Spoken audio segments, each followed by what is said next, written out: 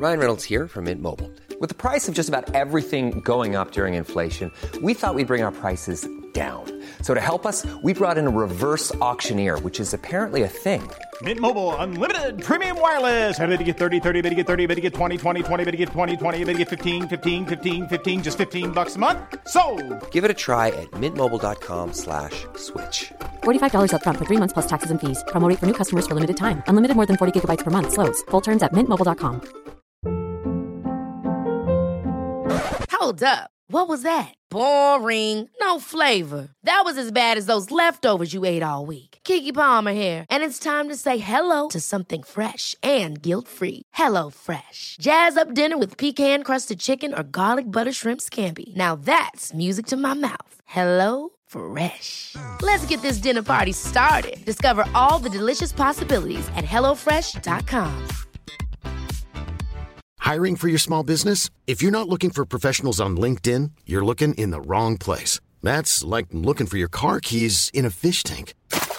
LinkedIn helps you hire professionals you can't find anywhere else, even those who aren't actively searching for a new job but might be open to the perfect role. In a given month, over 70% of LinkedIn users don't even visit other leading job sites. So start looking in the right place. With LinkedIn, you can hire professionals like a professional. Post your free job on linkedin.com/people today.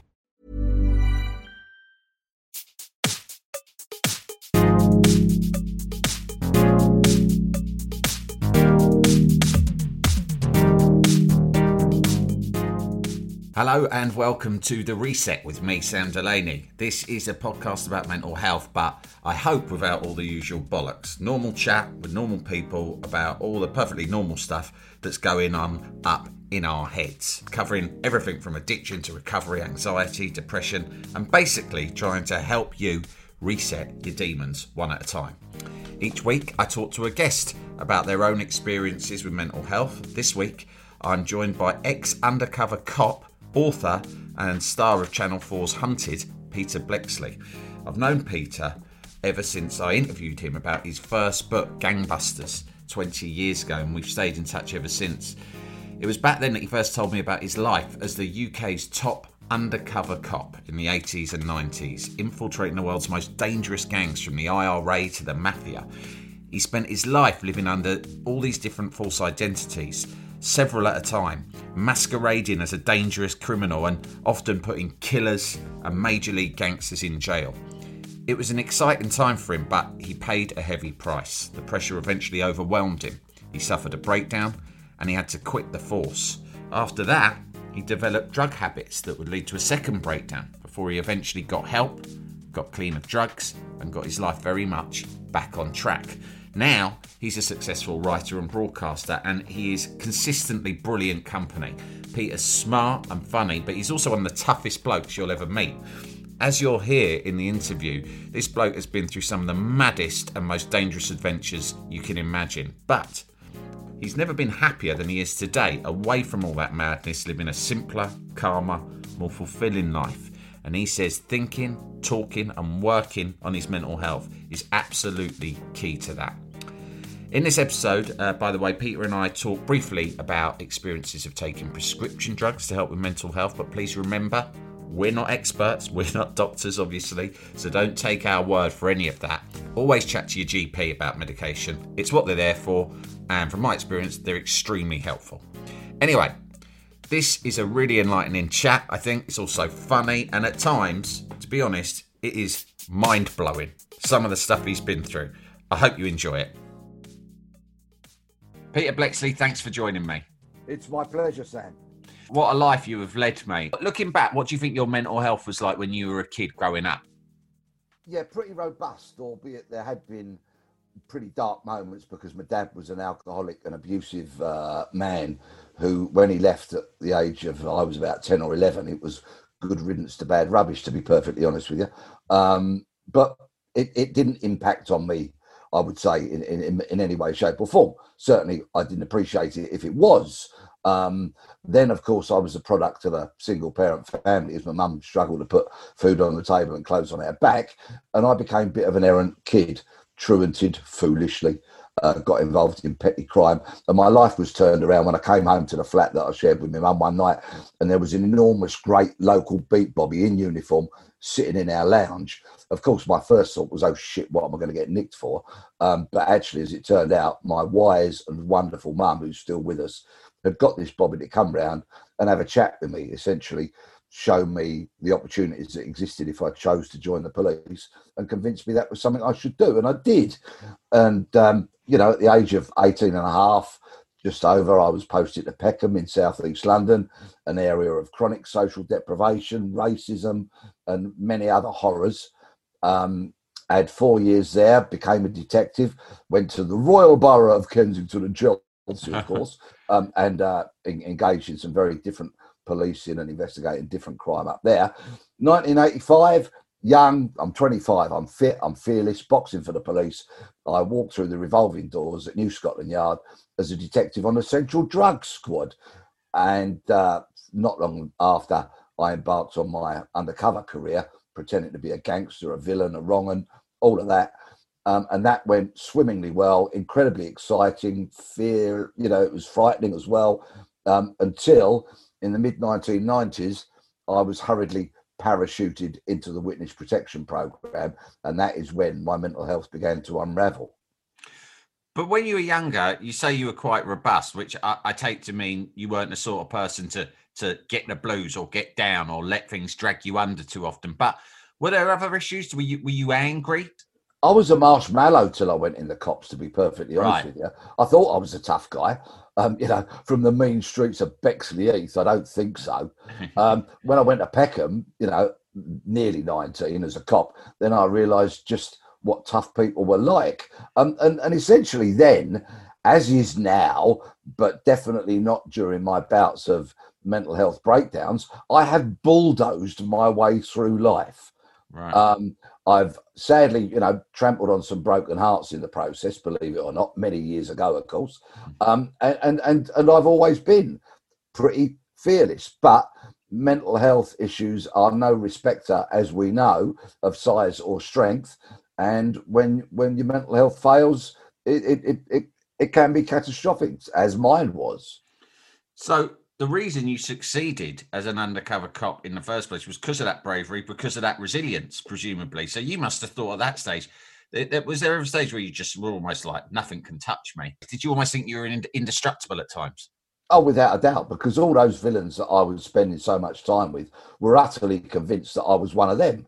You know, so one day we're driving out to Woodlands to use some firearms, you know, some sawn-off shotguns that have been supplied to me. So we're road testing them with robbers and blaggers and that kind of stuff. The next week, I'm pretending to be a contract killer as I'm negotiating to assassinate someone who wants their love rival wiped out. You know, and then the next week I'm buying millions of pounds worth of drugs from people who are clearly connected to terrorism, so much so that they would accept weapons from me instead of cash as payment. So, yes, I had to be fearless, albeit, of course, there were many terrifying episodes during that. But, yeah, I was just young, fit and fearless. And of course, I had a propensity for lying. I was a professional liar. I got paid to go out every day and tell whopping great porky pies. And I did that, and I did it reasonably well. I had a towering reputation in the undercover policing world, which spread further afield, so much so that I worked in America and throughout Europe and all of that. So, yeah, to a certain extent, to use other people's descriptions of me, I was kind of like the Superman of the undercover policing world. And so when I crashed, it came as an enormous shock to everybody because they had thought, as you'd said, that I was indestructible. But of course, I most definitely wasn't. So talk me through the turning point then. Where was it? What moment was it where you thought, hang about, things are falling apart here? Well, mid-1990s, the largest consignment seized on the British mainland of heroin was delivered to me in a hotel room. I spent hours weighing and testing it with the bad guy that had delivered it to me. He was arrested. I was arrested for show. Other people were simultaneously arrested around the country where money was being exchanged, etc. A very big case, international case, multi-agencies involved in it, from the FBI in America the Drug Enforcement Agency in America, the Garda Síochána in Ireland, British Customs, British Police, all that kind of stuff. Big case. And when all the bad guys are lined up in the dock facing their charges, of course, they look around and they go, where's that cocky South Londoner with a ponytail? And of course, they figured out I was an undercover cop. You didn't have to be Einstein to do that. They then, whilst in jail, worked on the theory that if they killed me, they'd kill the evidence. And the FBI discovered this plot to murder me on a phone tap in a bar in Boston, Massachusetts. Now, that in itself wasn't too much of a problem. But because of all the infighting amongst these law enforcement agencies, the Deputy Commissioner of the Met Police asked for a report to be compiled detailing the A to Z of what had gone on. That report was written by a detective who, for some unknown reason to this day, instead of putting my code number in that report, referred to me by my real name. And I've got an unusual surname, Bleksley, Bleksley. There's only about 14 of them in the UK, and I've fathered most of them. No, that's a joke. Only 3 of them, I put. So this report, not only did it have my name in it, it was printed off, taken out of a police station, which it shouldn't have been done, in an unmarked car. The driver of that car, the same bloke who wrote the report, then went shopping, and we could all guess what happened next, can't we? Yes, that car got broken into and the report got stolen with my real name in it. So now, if you married up the pre-existing plot to kill me, as discovered by the FBI, with that report with my real name in it, and the bad guys get hold of that, I'm in deep trouble, clearly. So literally driving home one night, I get a phone call, don't go home. Well, you're going to tell me what it's all about. It was one of the governors at the Yard. No, get here 9 o'clock tomorrow morning, we'll tell you what it's about. Moving to a hotel, one of your false identities, just don't go home. Anyway, I'm at the Yard the following day, and by close of play on that day, it had been decided that I had to enter the witness protection program, which meant I abandoned my identity, my home, my previous life, and got parachuted into what essentially was a hideout. It wasn't a home. You could never make it a home, many miles from my previous life. And so began a catastrophic 2-year period in my life. And so suddenly everything that you held dear of your ordinary day-to-day life, like your work, your relationships, your family, were kind of unreachable. Well, believe it or not, the Metropolitan Police still wanted me to work undercover. So I'm living undercover, I'm working undercover, and occasionally, just occasionally, usually for that hour or so in the car when I drove to work, I could be myself. So by the time, I don't know, 10:30, 11 o'clock in the morning, I've already been 3 different people. And I'm living in a hideout.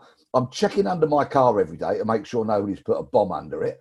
I'm in constant fear of the assassin's bullet in the back of my head. I am conspiracy theorising as to how this report had my name in it and was printed off and got stolen. And I've got all of this going on in my head, coupled with the fact, mid-1990s, there's some rampant police corruption going on, and people are asking me for advice and help amongst all of this. So it really was, a recipe for disaster. And that disaster manifested itself in me. And I need to be brutally honest here, because I did play my part in my own downfall, in so much as that I drank too much. And I smoked too much. I'd get back to this hideout, late at night after a long day at work. My head is full of everything that I've just spoken about, and I reach for the bottle or the can. And, bearing in mind that I was living a very secret life, this is witness protection. The only bloke that I was really familiar with and that knew me well was the guy who ran the off licence round the corner, because I was in there every second or third day, stocking up again. And my alcohol intake rocketed. And of course, that was catastrophic, because with everything else that's going on in my head, layering gallons of booze on top of it all was not a very smart thing to do. And you're smoking weed as well, right? Well, I was smoking cigarettes. My believe it or not, my drug escapades came after I left the police, and were, I would say, most definitely a factor in my second hospitalisation when I had my second breakdown about 4 or 5 years after I'd left the cops. when did you sort of face up to the fact that you had a serious problem, and how did you start to deal with it? Well, there was a landmark moment. I knew that I wasn't well. I knew I was struggling, but of course I continued to bulldoze my way through life, albeit nowhere near as effectively as I previously had done. And that manifested itself on one occasion when some bad guys sold me $3,000 worth of gear as a sample. It was an ounce of cocaine and a kilo of cannabis as a precursor to doing a humongous deal with them. And clearly I wasn't firing on all four cylinders because they sold me mocked up gear. Right. And that would never have happened in the previous 10 years. Never, ever have happened to me. So I kind of knew that I was unraveling. But then the landmark moment was when I broke free from the constraints of witness protection. I went back to my old boozer on a Sunday lunchtime because I just felt I needed to connect and try and, treasure and enjoy the things that I always used to like, my friends, my local pub. There was a bit of gossip going on about me. Somebody came up and whispered in my ear that a bloke sitting on the bar stool who I knew, who was a mate, had been gossiping about me in relation to a female. I walked straight up to him and didn't say a word and clumped him and knocked him off the bar stool, picked up the bar stool, raised it above my head, and I was about to bring it down and crush his skull in my dreadful state that I was in. I'm not a man of violence. All my violence was done gloved up and inside the ring or in a work capacity. And somebody shouted my name as I'm swinging this bar stool towards this man's head. And fortunately, it connected with the real Blex, not the Blex that was so ill. And I stopped 18 inches from his head. I stopped that bar stool coming down on top of him. And I then threw it to the side, sat down, and suddenly realised that if it hadn't been for that, I would, in all likelihood, have killed him. And I realised that not only am I a danger to myself now, I'm becoming a danger to other people. And within a couple of hours, I was in A&E and then referred to a lock-in psychiatric ward at Greenwich District Hospital in South East London. And that's where I stayed for 3.5 weeks on that occasion. What sort of treatment did you receive? Wonderful treatment, to be perfectly frank. Before that, as I'd unravelled, the police had sent me to some private psychiatrist down at some swanky, twinky hospital down in Sussex, which I absolutely detested. I didn't like that psychiatrist. I didn't like that hospital. And I'll tell you for why. On my first night in this private hospital, before I'm admitted in Greenwich, in this private hospital, a nurse comes up to me in the evening and puts into my hand 3 different types of tablet, different colours, different shapes. And even as ill as I was, I still had my lucid moments that I used to cling to and hope that those moments would become minutes and then hours and days and I'd get better. They stuck these tablets in my hand and I asked the 3 questions. What is it? What's it supposed to do? And what are the side effects? And this nurse refused to tell me any of that. So I refused to take the medication. Now that, of course, is non-compliance. I'm in a private hospital. You've got to do what you're told. And before they could boot me out the following morning, I legged it anyway. So then a couple of weeks after that, I'm in Greenwich District Hospital. And the stark difference was when they brought a tablet to me to take, and I asked those same 3 questions, I got the answers. And of course, I felt so much more relaxed. I mean, there were some people in there who were so poorly, who were so dreadfully ill. And I was always clinging to the hope and the thought that I was going to get better. And I looked at some of these souls and it was deeply, deeply moving because I was thinking, I think some of these people are just never going to get better. But the nursing staff were wonderful. The psychiatrist that I had in that hospital, I immediately connected with. And they found medication which started to make me feel better. Didn't make me better, but made me feel better. And then, of course, after some weeks and months of taking that medication, then it did really begin to make me better. And until the time that I very, very foolishly thought, I'm fine, I'll stop taking the meds. And you can write the next chapter, can't you? Because, of course, I started to get unwell again, went back onto the meds, and really did kind of regain my mental health after some months, many months of being off sick from work. Went back to work, obviously never to work undercover again, never to really be a frontline detective ever again. This is now, of course, the late sort of 1990s. I am hugely stigmatized because I've been in a mental.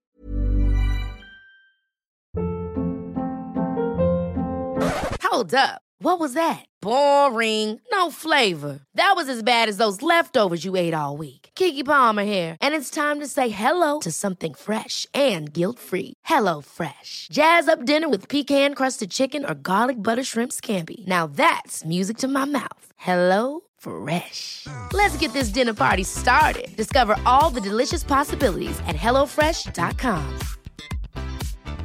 Quality sleep is essential. That's why the Sleep Number Smart Bed is designed for your ever-evolving sleep needs. Need a bed that's firmer or softer on either side? Helps you sleep at a comfortable temperature? Sleep Number Smart Beds let you individualize your comfort, so you sleep better together. J.D. Power ranks Sleep Number number 1 in customer satisfaction with mattresses purchased in-store. And now, save 50% on the Sleep Number Limited Edition Smart Bed for a limited time. For J.D. Power 2023 award information, visit jdpower.com/awards. Only at a Sleep Number store or sleepnumber.com. Lock-in psychiatric ward. My reputation, both good and as people would see it bad, namely because I'd been ill, preceded me. And it was frankly a ghastly time. And I felt that the pressure was beginning to bear down on me again. And I drove out of this police station that I'd been posted to one evening, and the whites of my knuckles as I was gripping the steering wheel was kind of like blinding me. I managed to steer the car home, said to my wife, this is going to make me ill again. My time with the police is simply over. I've got to leave. I've got to, whatever it is I'm going to do, I've got to do something else. And after a long, drawn-out, unhelpful process when the police appeared to be as obstructive as they possibly could, I was medically retired. So you talk about stigma. Is it still an issue, or do they take mental health more seriously now? No, unfortunately, it's still very much an issue. They have what they call UPPA, which is underperformance something, and the A stands for attendance. So if you are classified by your supervisor, one of your supervisors, as underperforming because you may have been off for some months with PTSD, for example, or anxiety and depression, or whatever it is that's meant that you've not been at work, you go back and you get put on UPP. And so in essence, your every waking moment is sort of monitored, and you can be put on reduced pay, and other kind of punitive measures. So unfortunately, and I speak for the Metropolitan Police here, I know that other police forces are a bit better at it than the Met is, but certainly I'm seeing very regularly people who have had their mental health issues not being dealt with as sympathetically as they should be on their return to work. And that's kind of very disappointing on a number of levels. Firstly, of course, on that personal level, because you want that officer to get well again. You want them to be back doing their policing role, serving the public, giving the public value for money. So I think there needs to be greater awareness of mental health issues, and people returning to work strategies. And secondly, of course, for you and I and your listeners, who are the taxpayers, who, yes, we do fund the police, we want value for money out of our cops, don't we? So we want them to be nursed back to full health. We want them to be in appropriate roles for them. We want them to be looked after, and not kind of, thrown on the scrap heap in perhaps a way which is a bit similar to how I was all those years ago. So come on, Met Police, please. Was speech therapy something that they provided for you in your first stint? Cognitive behavioural therapy, Right. and counselling, because you see, I regard my mental health as work. Really, I'm very fortunate. My mental health has been robust for many, many years. But if I ever feel like I'm having a wobble, then I will pick up the phone and go back and see my counsellor. And those experiences that I have with him are very much pieces of work. And if he sends me away from there with something to focus on, it is actually work. And I treat it as such. Same as like I do looking after my mental health per se. In fact, my box of medication is here. I'm looking at it now. It's risperidone. I take a small maintenance dose of it, 1 milligram every day. If you read it, people would go, "Oh, shock horror. It's an antipsychotic." Yeah. Oh, could we employ this, man? Well, yes, many people do. I fronted a TV show not so many months ago. I did Hunted for all those seasons. I write books. I do podcasts. My mental health is robust. I am well, and my medication is simply a crutch that I lean on without shame, without stigma, and without embarrassment. That's wonderfully put, mate, because, there are blokes out there. I know people who I've spoken to, and they're going through hell, anguish for all sorts of different reasons, right? And when the doctor says try medication, they still feel like, some of them feel like it's a cop-out. Some of them feel that they're being weak. Some of them feel like they'll take it, but they don't want anyone to know. And what's very common is like what you've described, and I went through that the first time I took medication years ago, is that you go on it, you feel better, and then you think, oh, fine, I can come off it again, right? And of course, we're not here to give advice on that. Only a doctor can give advice on that. But the point I'm making is there are still blokes out there now who will feel that it's almost a dirty secret that they want to hide. What would you say to those people? Yeah, Sam, you point out that neither of us are medically trained in any way, shape or form, and I'll reinforce that. My only experiences of mental health are what I've been through. 2 periods in hospital. I don't count the Twinkie private hospital, one night in there as a period in hospital, but 2 considerable catastrophic bouts of mental health breakdown, being in hospital, and I'm not ashamed to talk about it. In fact, I feel like it's my public duty to talk about it whenever I can, because if it helps just one person, then I have done something good today. And I was that bull-headed, guy bulldozing his way through life who, as soon as he felt better, went, I'm going to jettison the meds. And it didn't work. I became ill again. Now, the meds I'm on now are not the same medication that I was first put on back in the 1990s. These modern medications are more sophisticated. They're understood far better than they were in the back of the day, and some of them are more modern. Risperidone simply wasn't around back in the 90s when I was on Stelazine. And some of these drugs might have a reputation, and some people might balk and go, oh my goodness, and all that kind of stuff. Just ignore it. It's nonsense. It keeps me well. It enables me to work, to enjoy my family, to love them and embrace them, to find something positive in every day of the week, to, suffer Queen's Park Rangers' relentless defeats after defeats and still be able to deal with it.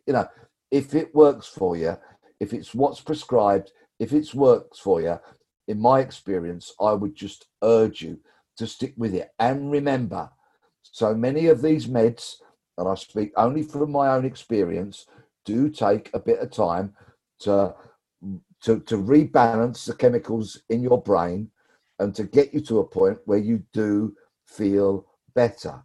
When I first took both the Stelazine and the Risperidone, it took, I would think, at least 3 weeks before I started to really get the benefit from them. Do you consider yourself to be an addict?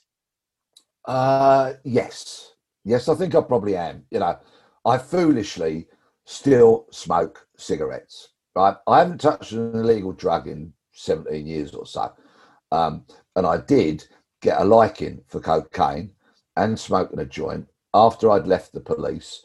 And when I was, I guess, subconsciously searching for some kind of high that I'd enjoyed for so long when I was working undercover and all, when I wasn't working undercover, but I was still doing surveillance, tearing around the streets at 90 mile an hour, smashing down doors, slamming people to the ground, putting the handcuffs on and all that kind of stuff.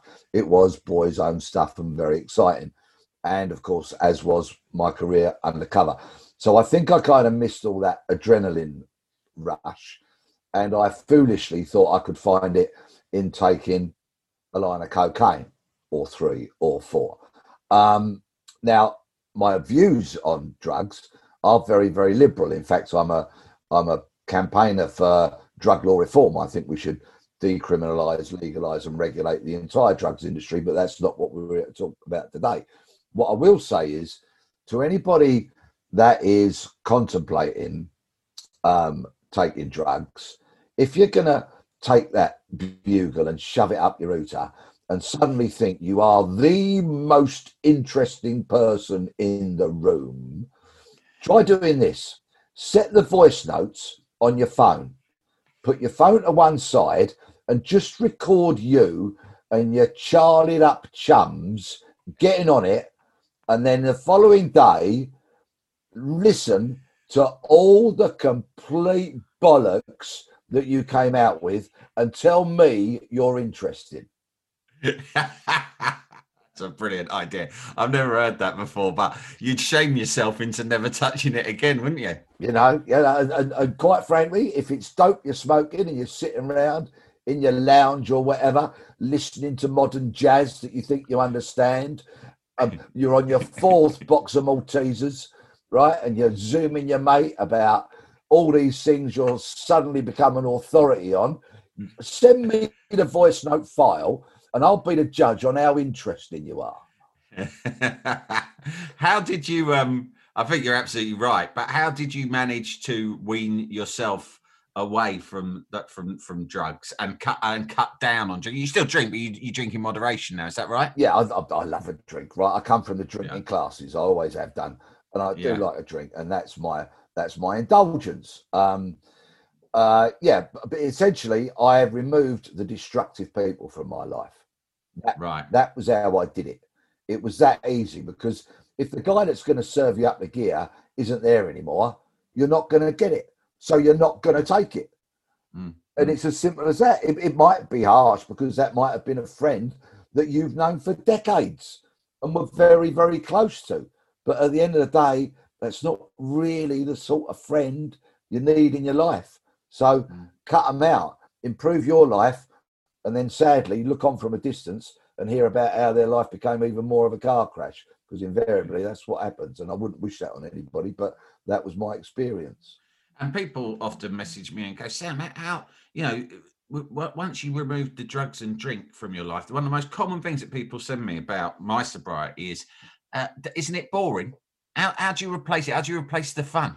Which the more years I've spent sober, the harder I find to answer, because I just sort of think, God, when I reflect on when I was just getting pissed or doing gear all the time, I just think, shit, that was so boring. It was so mindless and repetitive and suffocating. And I feel like I only started to find life interesting once I got sober, because it opens your eyes.